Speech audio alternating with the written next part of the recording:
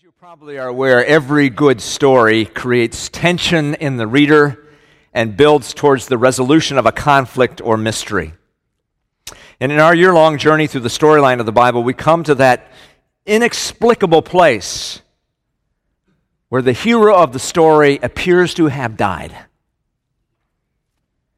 And if this were the case, and if this were it ended, it would end in a big thud, wouldn't it? On a Friday, approximately 27 AD, during the time of the Passover celebration in Jerusalem, the unimaginable occurred. The Lord of glory was hung on a tree. God's ultimate gift to humanity was rejected. The Apostle John put it this way: He came to that which was his own, but his own did not receive him. And what could possibly account for this unthinkable event? Last Sunday, Pastor Meyer vividly displayed the corrupted human heart as full of envy and greed, despair, cruelty, cynicism, but especially pride. Pride is the root of all sin, that is an anti-God, full of self, I'm the center of all things, it's all about me state of mind. And Jesus was a threat to his enemies as well as to our autonomy and independence because he is the only one Lord. And when he threatens us and our lordship, he was rejected. And the cross is simply the ugliness of the human heart put on public display. As if God was saying, let me show you dramatically what we are capable of. That's it. But let me also show you the great love with which he has loved us. But the story didn't end when the hero died. God had a deeper wisdom, or as C.S. Lewis puts it in the first of his Narnia Chronicles, a deeper magic. And the Apostle Paul puts it this way. We read in 1 Corinthians chapter 2, verses 7 and 8. No, we speak of God's secret wisdom, a wisdom that has been hidden, that God destined for our glory before time began. None of the rulers of this age understood it, for if they had, they would not have crucified the Lord of glory. You see, Satan thought he pulled the ultimate coup. He had put God to death, that he was going to now reign over the universe. But God had a trump card that Satan didn't understand. His knowledge was limited. And he pulled that trump card because 3 days after that Black Good Friday, God raised Jesus bodily from the tomb. The hero lives. Without the resurrection, this would have been a badly told story that no publisher would have taken on. Without the resurrection, Jesus would have been just another victim of Roman cruelty, not much different than the two thieves crucified with him. Without the resurrection, Jesus would have been, at best, a passing reference by some arcane first-century historian. Without the resurrection, as Paul says, we would still be in our sin. Without the resurrection, we would not have any demonstrable evidence that Jesus was the God-man.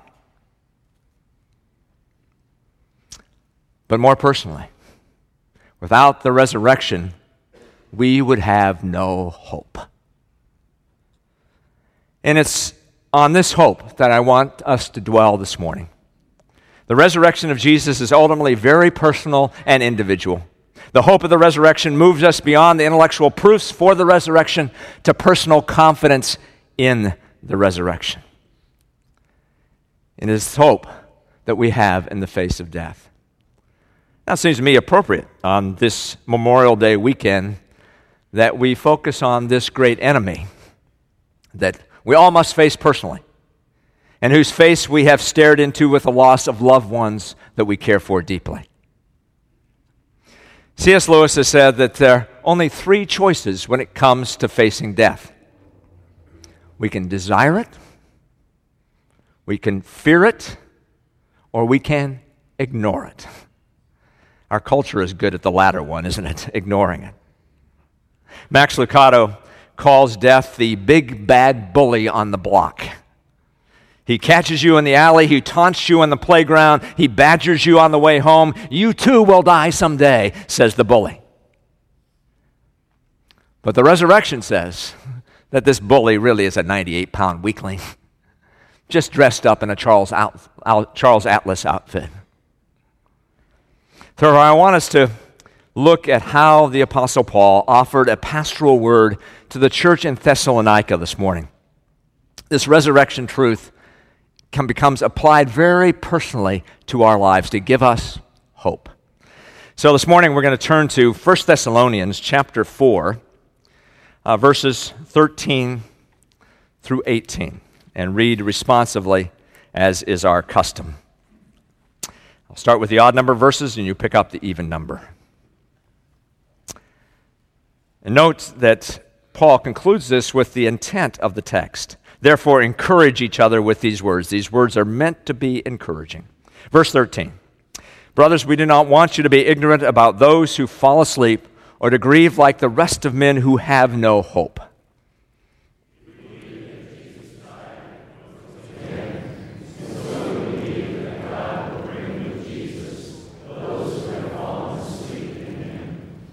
According to the Lord's own word, we tell you that we who are still alive, who are left till the coming of the Lord, will certainly not precede those who have fallen asleep. The Lord himself will come down from heaven with a loud command, with the voice of the archangel, and with the trumpet call of God, and the dead in Christ will rise first. After that, we who are still alive and are left will be caught up together with them in the clouds to meet the Lord in the air, and so we will be with the Lord forever.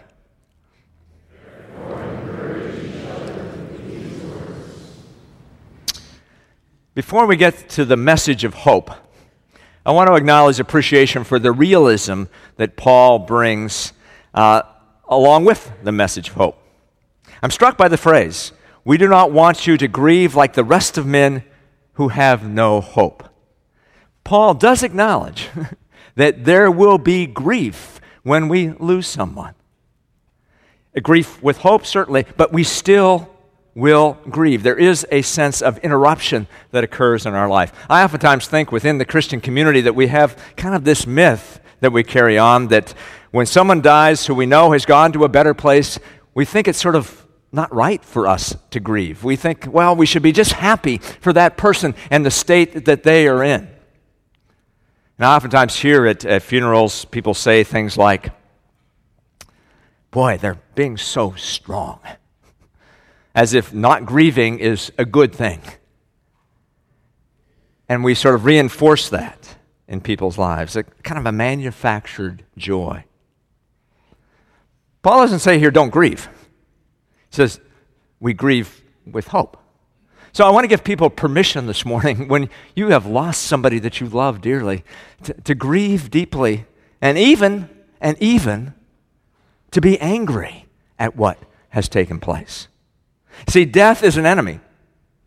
Sure, a defeated enemy, but also the sign that things are not the way they are supposed to be. And I think Jesus is our model here for how he handled death when it came into his own life. In John chapter 11, we know the story of the raising of Lazarus. Jesus had become very close to a family, Mary, Martha, and Lazarus. They lived in Bethany, just a short distance away from Jerusalem. And when Jesus was with his disciples, he gets word that Lazarus is very ill and is invited to come. But by the time he gets to Bethany, Lazarus has been in the tomb for 4 days. Scripture says that Martha hears that Jesus has arrived and runs to the edge of the village and says, Jesus, if you just had gotten here a little bit earlier, you could have saved me from all of this grief. And then Mary comes as well, and she's weeping and crying. And so we read in verse 33 of John 11, when Jesus saw her weeping and the Jews had come along with her also weeping, he was deeply moved in spirit and troubled.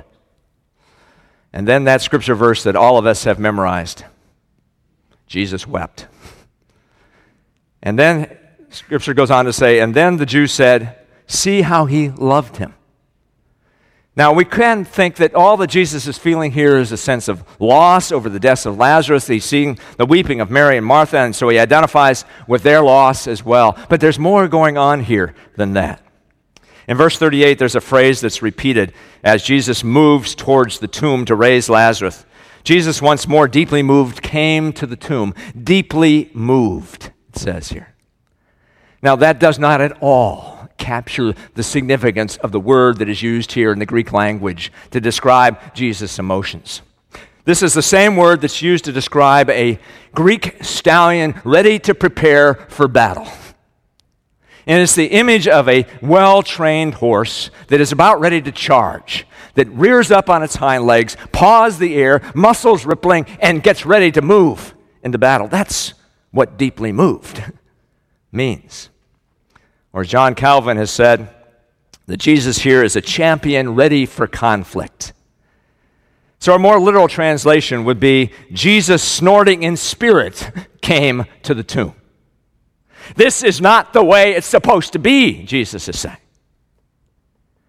And so when Jesus said, Lazarus, come forth, he's hurling himself into the teeth of all the pain, suffering, interruption, and sorrow death represents.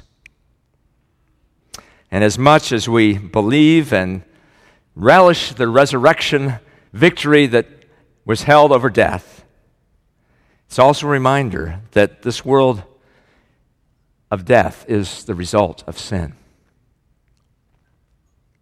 I remember quite clearly that moment when I first felt my own angry reaction towards death. I was pastoring a small church in Burbank, California. I was about 30 years old at the time. We had a woman in our congregation by the name of Mildred, who I had come to love very dearly. She was about 80 years old. I think she was a Renaissance woman. She was an attorney who was a female attorney long before it was her time. Well-read, art collector, well-traveled, always had something witty to say about a sermon that I would preach. And then one Sunday morning, prior to worship, I was still at home getting ready to go down to the church. I got a phone call. And it was Mildred's brother on the other end of the line.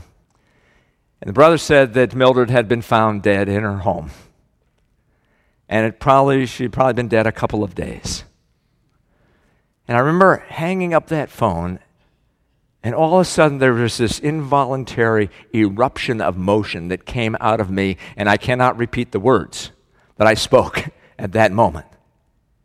I was angry over what had happened. And in retrospect, have come to believe that that's an appropriate response to the interruption in life. Death is an awful interruption. Grief and even anger is an appropriate response. But as Paul says here, grief tempered with hope. We do not grieve as others do who have no hope. And it's that hope now that I want to spend the rest of my time looking with you at this morning in relationship to death. Three things that come from this text that I think give us hope. We have hope because death is a transition to a whole new order of life. Paul compares sleep here. Did you notice? Compares death, did you notice, to sleep in our text? 3 times Paul uses the euphemism of fall asleep as a description of death. Verse 13, you can see on the screen. We do not want you to be ignorant about those who, fall asleep. Verse 14, we believe that God will bring with Jesus those who have fallen asleep in him. Verse 15, those who are still alive will certainly not precede those who have fallen asleep. This is Paul's image of what death is like. Now, what's the value of sleep? We fall into bed spent after a day's activity, tired. We sleep and we wake up rejuvenated, hopefully, with greater vitality, ready to take on the tasks of the day. And I think that's what Paul's talking about here, that death is like sleep in the sense that we will wake up in the presence of God renewed and rejuvenated, alive. But also I think Paul is addressing that age-old question of, now, when we die, do we go immediately to be in the presence of God? But it also says here that the resurrection is still in the future, and we will not be resurrected from the dead until sometime in the future when Christ comes back again. How are we to understand this? When we die, do we directly go into the presence of God? Or is there some time delay here that waits until Christ returns? I think that's perhaps why the image of sleep was being used here. To be absent from the body is to be present with the Lord. Immediacy. But Christ hasn't come back again yet. How are we to understand this? Well, sleep covers that passage of time. We immediately move into eternity, so we're out of this time-boundness that we are in. Maybe another image helps us. Most of us have probably had some kind of surgery at some time in our life, and we went under anesthesia, right? And then you woke up from the surgery as if what? No time has passed. And the first thing you ask is, has the surgery been done yet? Because it feels like there has been no time. I think that's what we will experience. We will experience as if no time has been passed, though from a human perspective, there may be a time delay. Catherine Marshall tells a story that captures this imagery of rejuvenating power of sleep. A young boy, about 12 years old, by the name of Kenneth, suffered from an incurable illness. And as Kenneth was getting weaker and weaker, he sensed that his day of death was drawing close.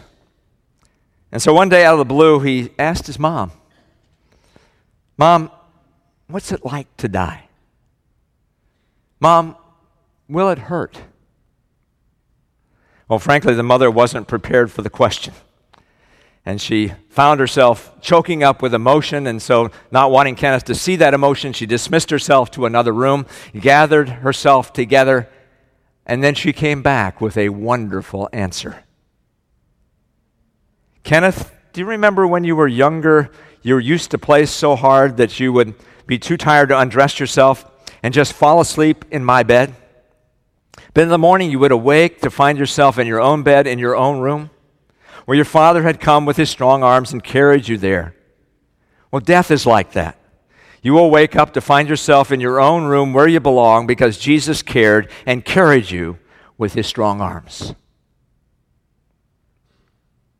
That leads us to the next promise that we see in our text. We have hope because death has a destination.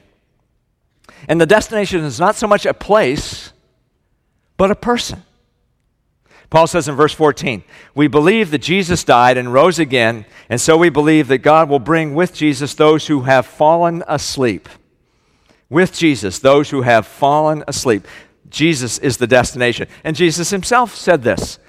I think the most comforting words that are ever spoken came from Jesus' own lips in John 14, verses 2 and 3. "In my Father's house are many rooms. If it were not so, I would have told you.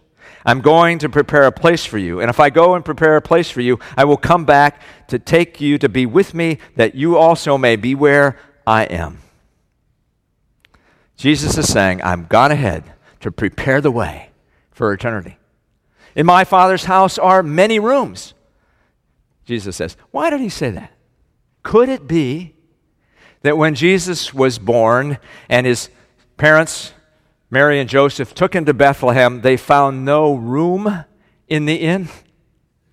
But when we come, don't worry, there's not going to be any no vacancy signs. The room has been prepared for you. If it were not so, I would have told you. Jesus is saying, I'm not just whistling in the wind here. This is not just wishful thinking. You can count on my reputation.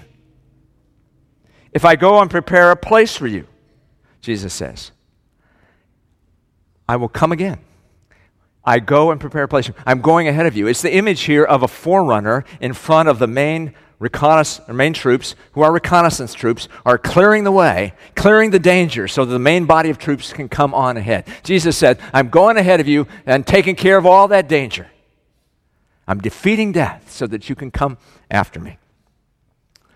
And then these final words.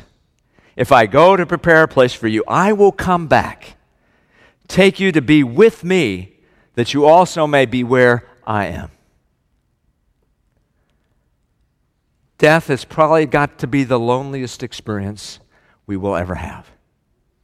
But what a comforting thought to know that the face that we will see on the other side of death is the face of Jesus. And then he says, I will be there and I will escort you to that place that I prepared for you, and then I'm going to be your companion forever in that place. I got it all covered, he says. Wow. Now those are words of hope. Let me tell you a story that illustrates that. John Todd was born in Rutland, Vermont in 1800. By the age of 6, both of his parents had died. John was adopted by his aunt, who gave him a wonderful life. John, for a career, became a pastor. At the age of 41, John received a letter from his aunt, who was desperately ill and in great distress over what death would be like.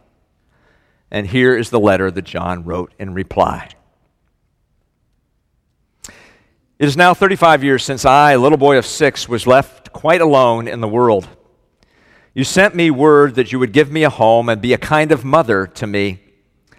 I have never forgotten the day that I made the journey of 10 miles to your home. I well remember my tears and my anxiety as, perched high on your horse and clinging tight to your servant Caesar, I rode off to my new home. Night fell before we finished the journey as it grew dark. I became lonely and afraid. I asked Caesar anxiously, do you think she'll go to bed before I get there? Oh no, he said assuringly. She'll stay up for you, and when we get out of these here woods, you'll see her candle shining in the window. I remember you waiting at the door, that you put your arms close about me and that you lifted me.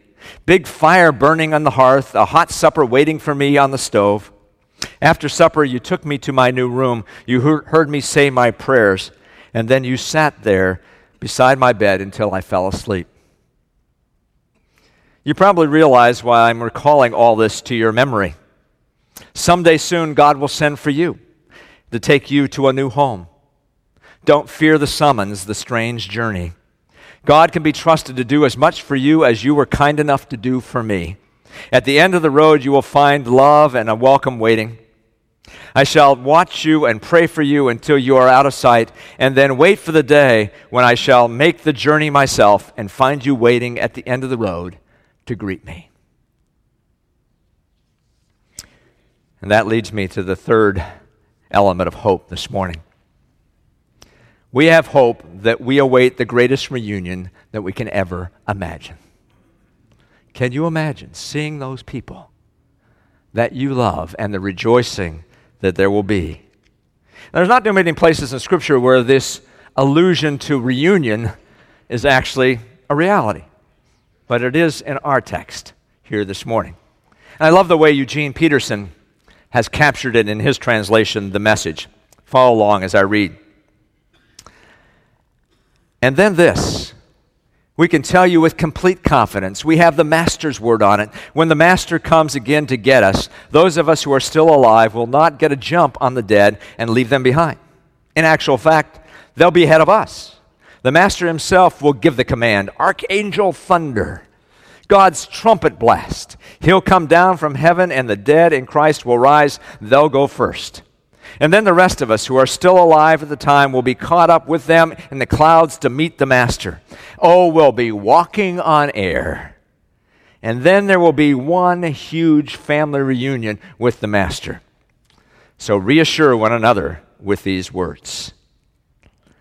Paul paints a wonderful picture here, doesn't it, of the Lord's descent that we call the second coming of Christ. And when he descends, there will be a transformation. Everybody will know that this has happened. Remember when in the first coming of Christ, when Jesus slipped onto this planet quietly, no fanfare, no parades, no trumpets. But when he comes again, oh, make no mistake about it, we'll all know that that is happening. Trumpet sound, a voice like a trumpet, a word of command, an archangel's voice. What all of that sounds like, it will be arresting. And the trumpet will sound, signaling that the secular world is what has happened in Revelation chapter 11, 15. The kingdom of the world has become the kingdom of our Lord and of his Christ, and he will reign forever and ever. And at that moment, the scripture says, the dead in Christ will rise. They will materialize. The resurrection bodies will be given to those who have died. And then those of us, if we're still alive at the time of Christ's coming, will also be translated into having imperishable bodies that will last forever. Paul puts it this way, that we will be changed in the twinkling of an eye at the last trumpet. And we will gather to meet the Lord in the air, around the clouds. The clouds always representing the shining glory of God in Scripture. And then as Peterson puts it, we'll be walking on air. And then there will be one huge family reunion with the Master. Sheldon Van Alken was a student of the great British professor and a Christian apologist C.S. Lewis in the early 1950s at Oxford University. He recounts in his book, A Severe Mercy, the story of his last meeting with his mentor before he left Oxford to come back to the United States. And at their last parting lunch, they wondered and laughed together about the nature of life after death. And as they stood out in front of the pub on a very busy street, they shook hands, and C.S. Lewis said to his friend Sheldon, "I shan't say goodbye. We'll meet again." And then Lewis plunged into the traffic to go across to the other side of the street with the roaring of the noise of the automobiles. And when he got to the other side, he knew his friend Sheldon would still be waiting to look at him. And so he looked back across the cars and bellowed out so that all could hear, "Besides, Christians never say goodbye."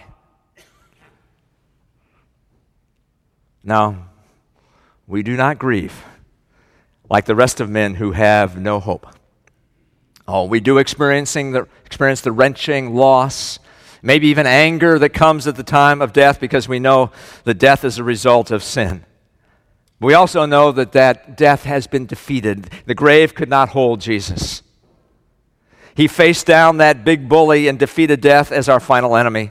So in Christ we have the hope that the sleep of death is just a passageway to the ultimate rejuvenation. We have hope that on the other side of death, that the first face we will see will be Jesus' face. And finally, we await that biggest family reunion ever thrown, where the hugs and the kisses will never stop. Can't you see it? The glee on people's faces as we point to one another and said, "How did you get in here? Weren't expecting you." And they say it back to us. This morning, let us come before our God in prayer and just thank Him for covering all the bases for us. Let's bow together. Father God, we thank You for Jesus, His willingness to go to the cross, to both expose the evil of our hearts as well as to cover it with mercy, to burst forth from the tomb, having defeated death and left the guilt of our sin paid for and buried. Having gone before us and prepared a place for us. This is a story that we could never have made up. And it's because of that we know it to be true. Give us confidence in our own hearts, we pray. In His name, amen.